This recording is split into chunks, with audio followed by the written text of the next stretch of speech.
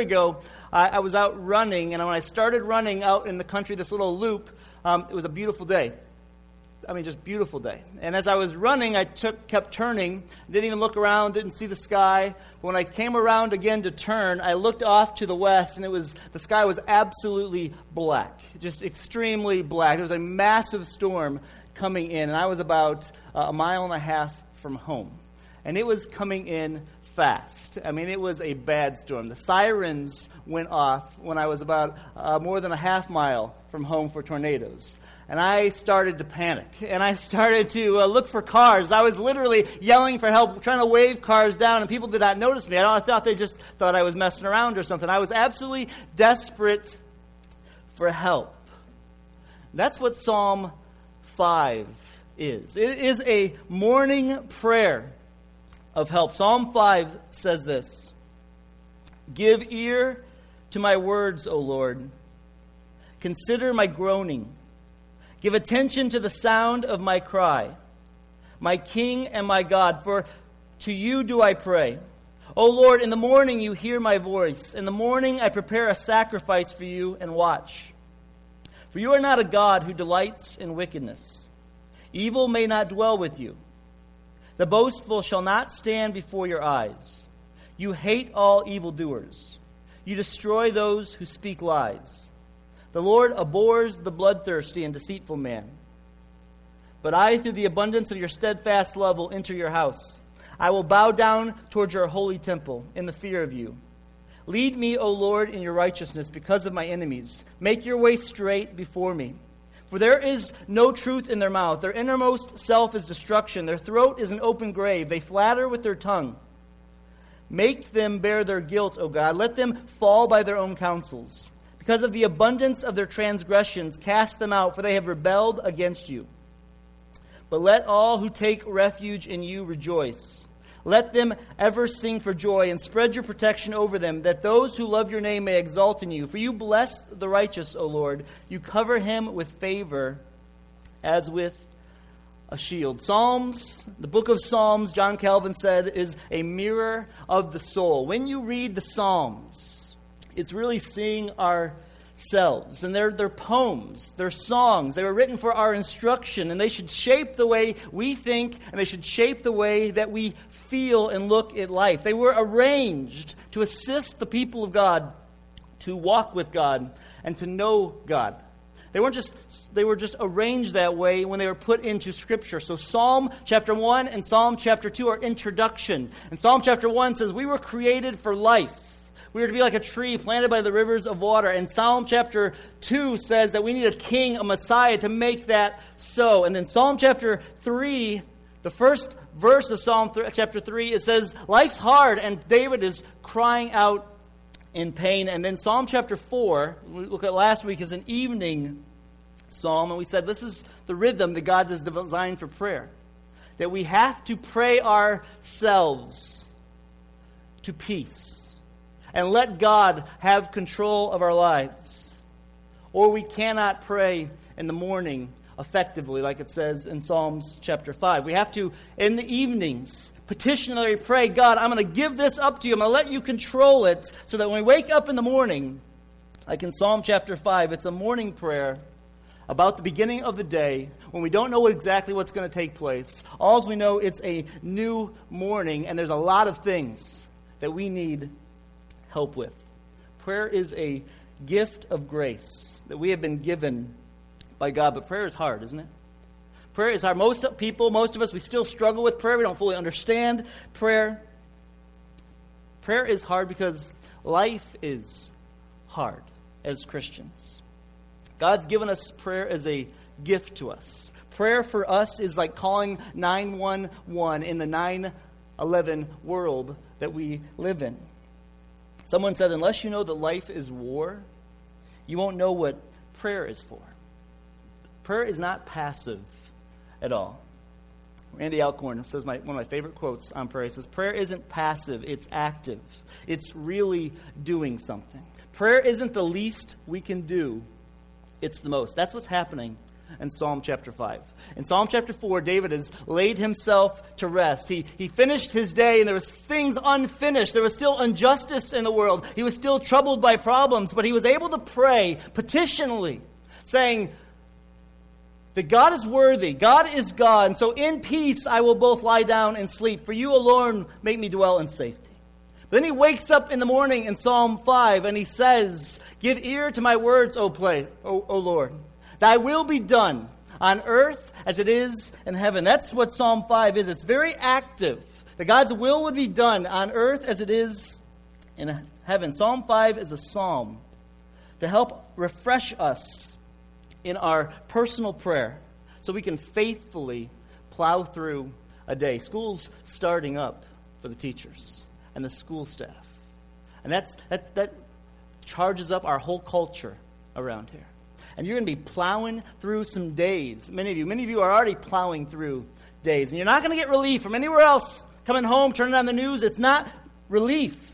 So what we have to learn to do is pray in personal prayer in a way that will refresh us. And Psalm 5 teaches us and helps us how to do that. How do we pray in a personal way in the morning when there's all kinds of chaos, all kinds of injustice, all kinds of things that can be done? How can we see God's will be done on earth as it is in heaven? And so David, we're just going to walk through this, and he prepares himself, and he teaches us, and he teaches the people of God how to pray in the morning in our personal prayer so we can be refreshed, so we can plow through the day and see God's kingdom advanced.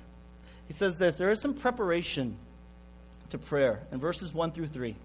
Right at the beginning, he says, give ear to my words, O Lord. Consider my groanings. I think when I started this series on Psalms, I started out with the word sighs. We all sigh. There's good sighs and there are bad sighs. We sigh a lot. And if you don't turn your sighs into prayer, you are not going to able to see God's kingdom come. Anything that makes you groan, that makes you sigh, David says, turn that into prayer. All our pain is to be turned into prayer. I've met people and they say, hey, how can I pray for you?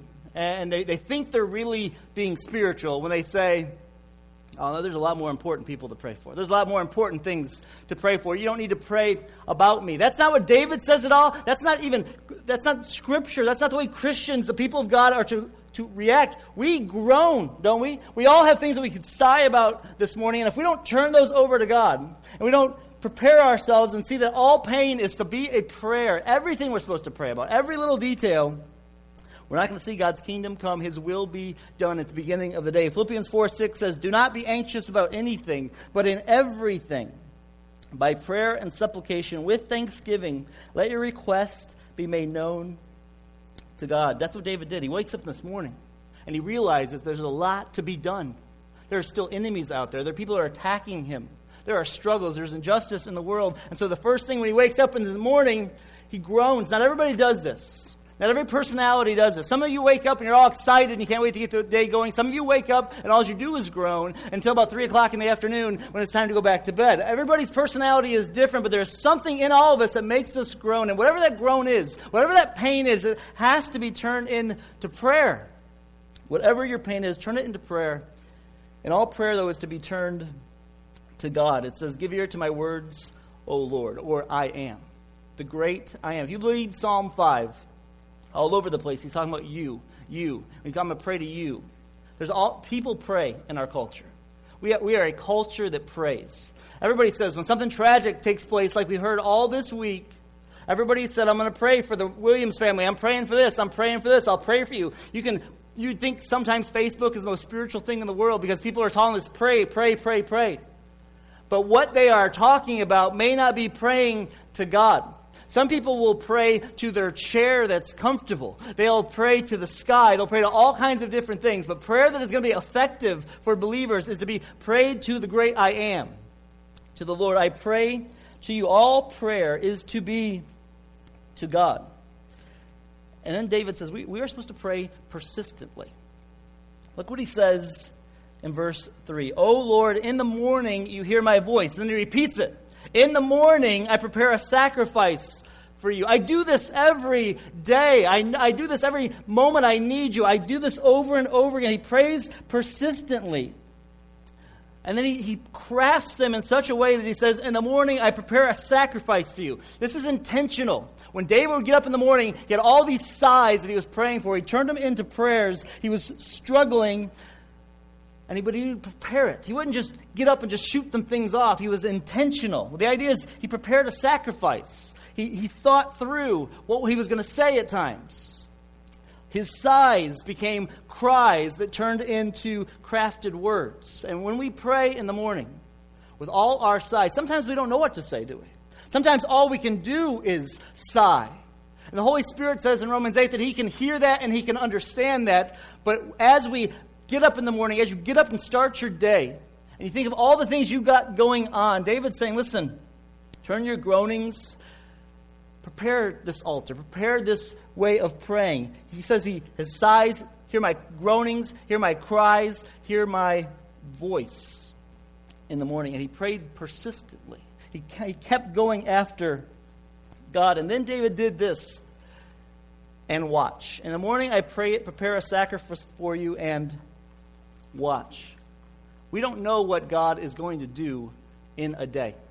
We have no idea what he's going to do, what circumstances are going to happen into our lives. But David said when he got up in the morning with all his sighs, all his groanings, he would put them to God. He would turn them over to God. He'd lift them up, and then he would watch to see how God was going to answer it. He expected God to work through his prayers. He expected God to hear. And I think one of the things that we lack often, we pray. We say all kinds of things often. We pray for people, but then we forget that we just prayed to the great I am, and we forget to expect God to work.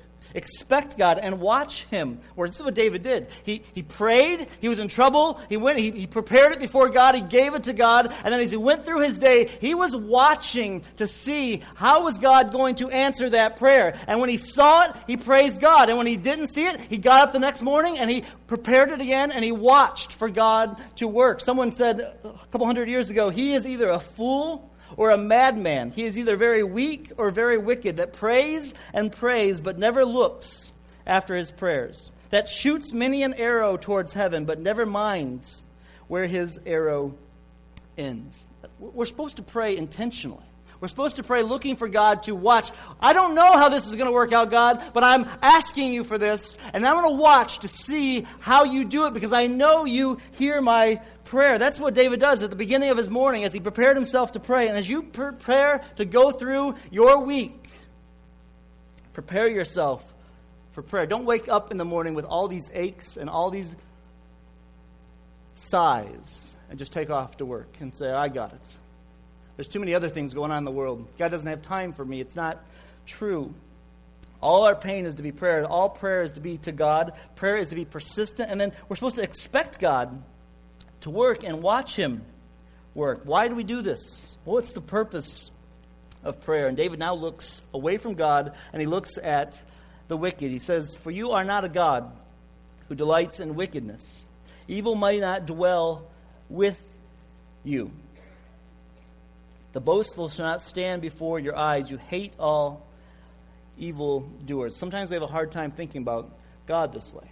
This isn't the way we are raised in our culture to talk about other people. That God he doesn't delight in wickedness. The reason that we pray is because life is war. There's all kinds of brokenness in the world. Things are not the way they are supposed to be. This is not the life that God originally designed for us. We weren't intended to wake up every morning with a sigh. We weren't intended to wake up frustrated and worried and concerned and beat down. We weren't meant to die. That's not the way God designed it. But wickedness came in. And wickedness is the idea of not just evil. The idea is things are not being used the way they're supposed to be used. And our lives are not being used by the way they're supposed to be used. We're getting used too often in ways. And people are using their lives not the way that God designed them. And so God says, you are not a God who delights in wickedness. God, he looks at the world and he says, I don't like this. I don't like how the world has become. This is not the way I designed it. He doesn't like it. There's no pleasure that God has in wickedness. The world's broken. We got to be very careful that we don't move too quickly to what this says about God for us. It says, for you are not a God. This is who God is. When we read these, he's telling us this is God revealing himself to us. You are not a God who delights in wickedness. Evil may not dwell with you. The boastful shall not stand before your eyes. You hate all evildoers. You destroy those who speak lies. The Lord abhors the bloodthirsty and deceitful men. This is the purpose of prayer. Because we all fall into those categories, if we're honest.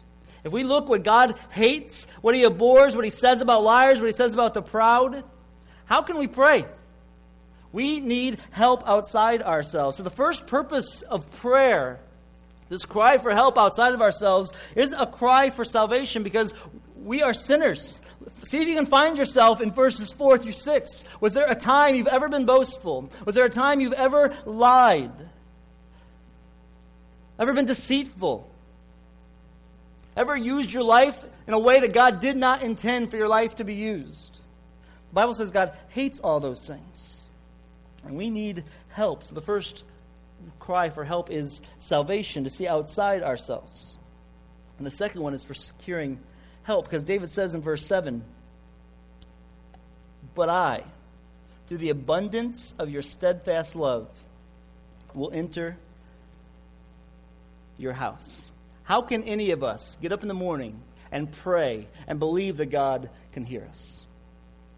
Because based off of verses 4, 5, and 6, none of us have any hope if we're really honest. The only hope we have is the gospel. But it's not what I do. It's what Jesus did for me. It's his righteousness. It's God's abundance of his steadfast love. I can get up and you can get up if you've prayed and if you cried out to God in desperation for your sin and asked him to save you. You can wake up in the morning securing his help because it's not about your righteousness. It's about Jesus' righteousness for you. And it's abundant. God's unending, abundant, steadfast love for us. It means God delights in us. He delights over you because it's not about you. It's about what God's done for you through Jesus Christ. He says, David was able to say this, which is amazing when you think about David's life. But I, through the abundance of your steadfast love, will enter your house, because prayer is a relationship.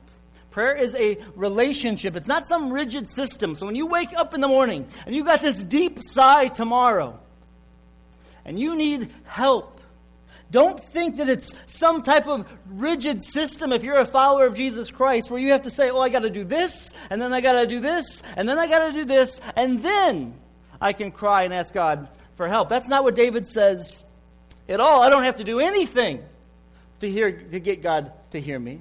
Because I'm trusting what Jesus did for me. I'm trusting in the good news of the gospel. It's not my righteousness. It's God's righteousness. So I can just come and I can cry. I can sigh and I can pray passionately that God's will be done. Because there's all kinds of injustice going on in the world. And I don't know how it's going to turn out. But I got a way that I want it to turn out. I want it to turn out that God's will would be done on earth as it is in heaven. So don't look at prayer as it's some strategy or it's some rigid process. Prayer is a relationship with a God who has unending, abounding, steadfast love for you. Which means when you blow it at 10 o'clock tomorrow and 1 o'clock in the afternoon, you can still wake up on Tuesday because of the grace of God and his abundant, steadfast love for you, and cry out to God. That's the hope of the gospel. If you don't understand this, you're going to live your life by resilience and not dependence. Our area out here, this culture that we live in, is unbelievably resilient. We are hardworking middle Americans who pull things up by our bootstraps. And we understand that life is not fair. We get that. We understand that it's hard. We understand that the people who sometimes don't work hard get a lot of good things happen to them. Some people who work hard get bad things happen to them. We understand that that's culture in the Middle West.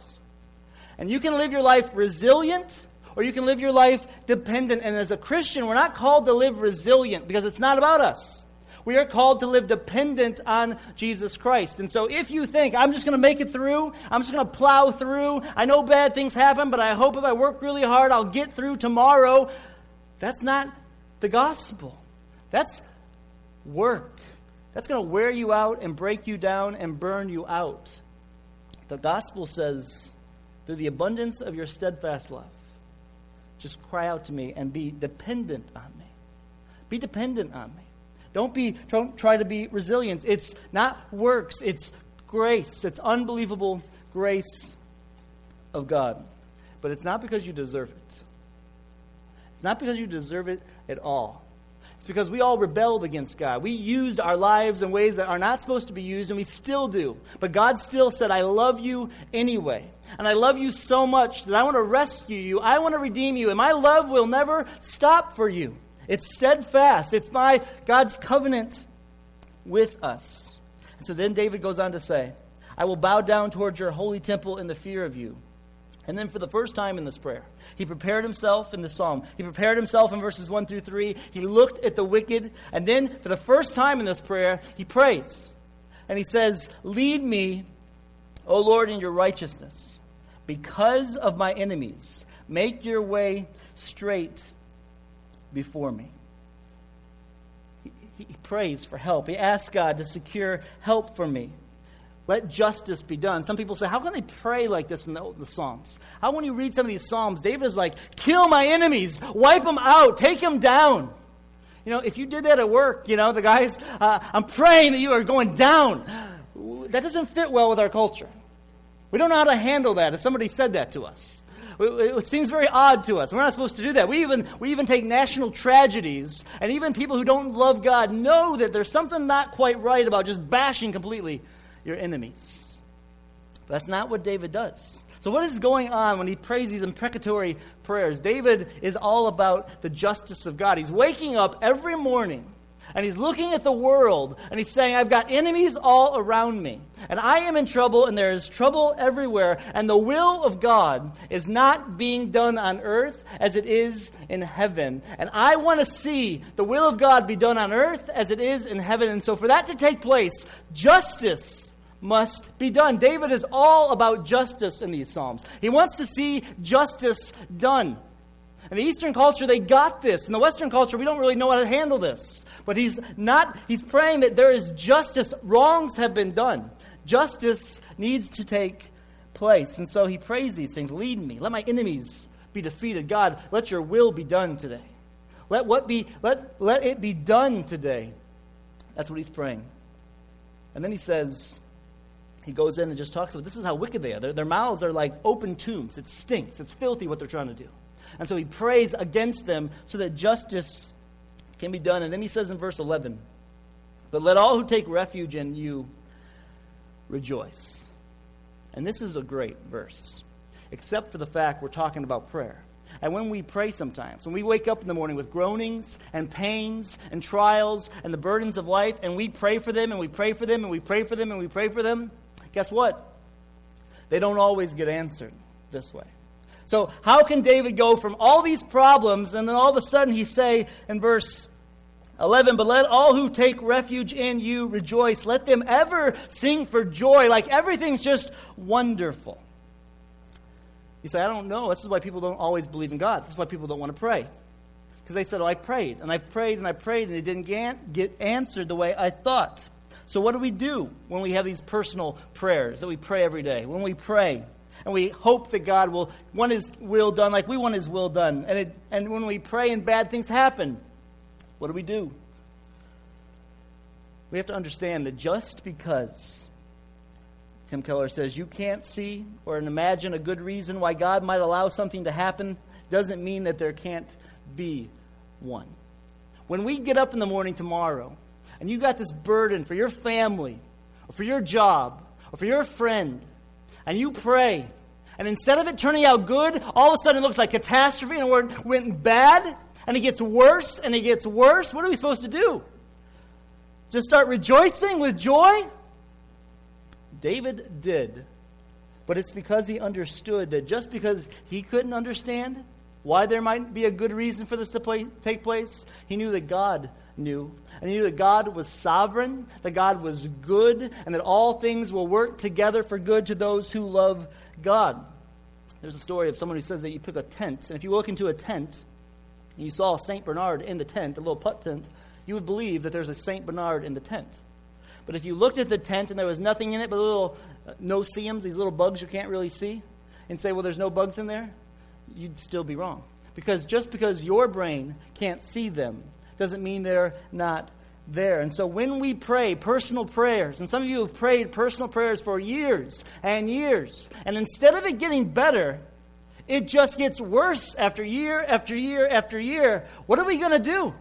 Are we going to say, God, you're not real just because it's getting worse for me? No. The Christian says, I don't understand, God, but I trust you anyway. You are sovereign. You are good. You are loving. So I will rejoice that just because I don't understand why, there is a reason why.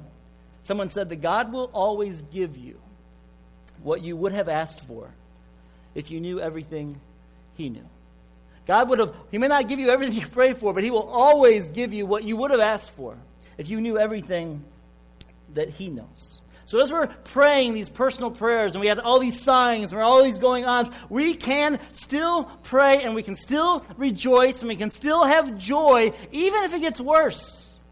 Because we can keep coming morning after morning because God's mercies are new every morning. And we know that there is a promise that we can claim. Because David goes on to say, the rest of verse 11 and 12, let them ever sing for joy and spread your protection over them, that those who love your name may exult in you.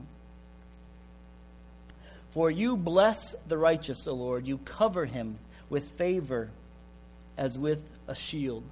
When you wake up in the morning and you have a petition, a sigh, and you want to pray tomorrow, and you prepare and you pray, the promise that we have to claim onto is verse 12. For the Lord blesses the righteous. He covers them with favor as with a shield.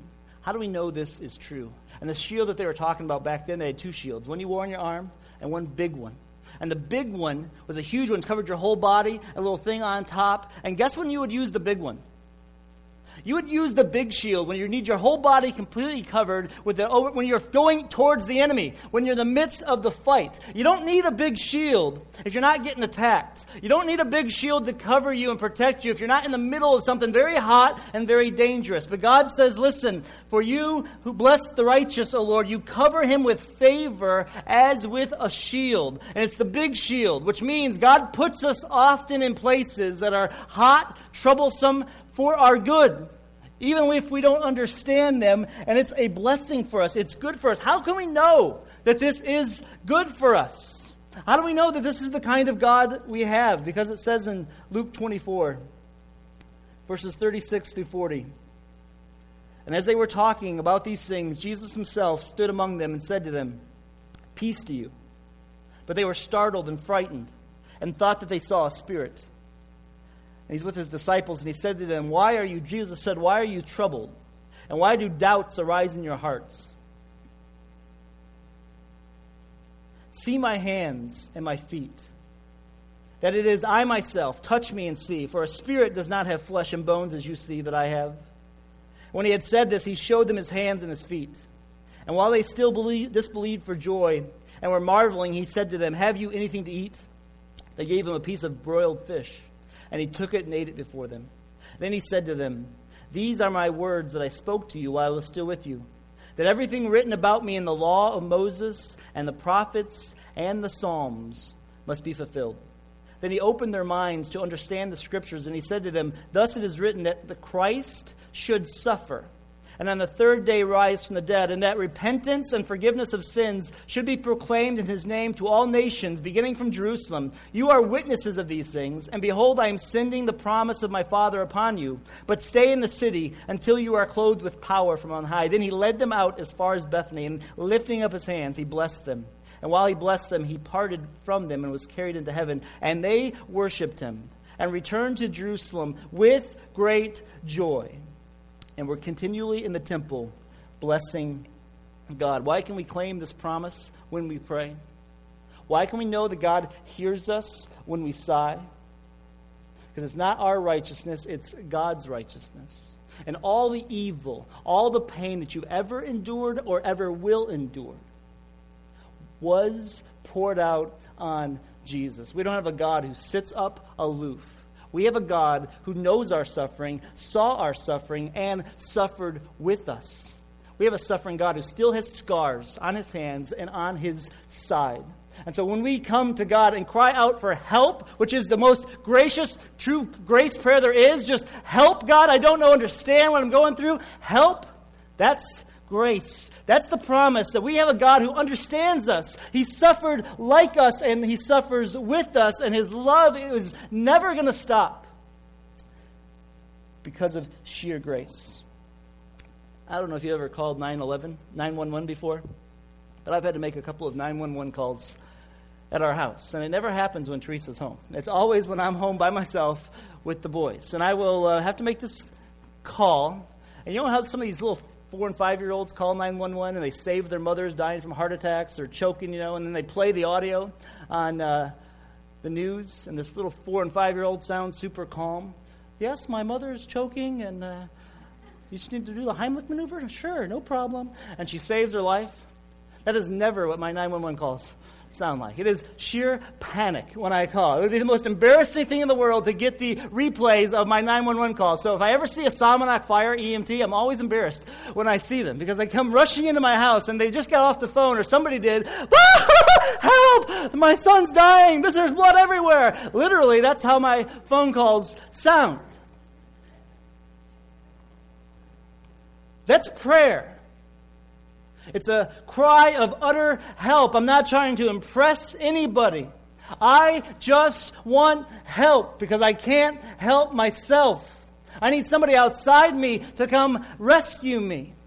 And that's what Jesus did for us. That's what he wants to do for us. That's what he is calling us to do when we have these personal moments of prayer. He says, just cry out for help. I understand and I will bless you. And so when the EMTs come pouring into our yard and they send everybody because the guy's so fanatical on the phone, they rush in, and there is a moment when there is still chaos. I still don't know what's going to take place with the situation. But it is a sense of protection because everybody who can do anything is in the room. And that is what personal petitionary prayer is. That we believe that when we call to God in prayer, because of what Jesus did for us, and because we realize we are sinners, and if we have asked Jesus to forgive us and call us, and we are following him, and we want to follow him, we can cry out for help. And we'll know that everybody who can do anything is in the room. That's grace. That's prayer. So pray by God's grace.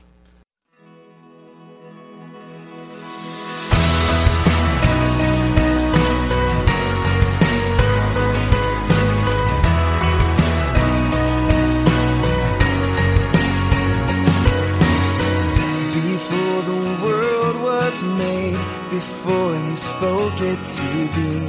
You were the King of Kings. Yeah, you were. And now you're reigning still, enthroned above all things. Angels and saints cry out. We join them as we sing. Glory to God. Glory to God. Glory to God. Forever. Glory to God. Glory to God. Glory to God. Forever.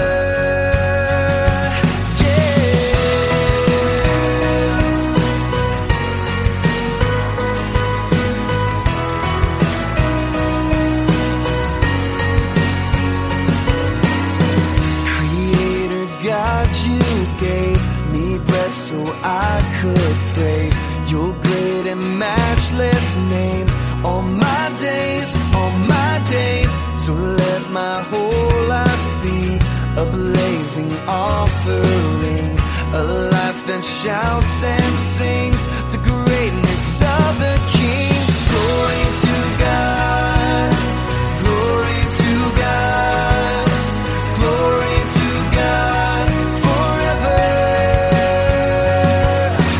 Glory to God, glory to God, glory to God forever. Take my life and let it be all for you and for your glory. Take my life and let it be yours. Take my life and let it be all for you and for your glory. Take my life and let it be yours. We sing glory to God, glory to God, glory to God forever. Glory to God, glory to God, glory to God forever. We sing glory to God, glory to God, glory to God forever. Glory to God, glory to God, glory to God forever. Take my life and let it be all for you and for your glory. Take my life and let it be yours. We sing, take my life and let it be all for you and for your glory. Take my life and let it be yours. We sing glory to God, glory to God, glory to God.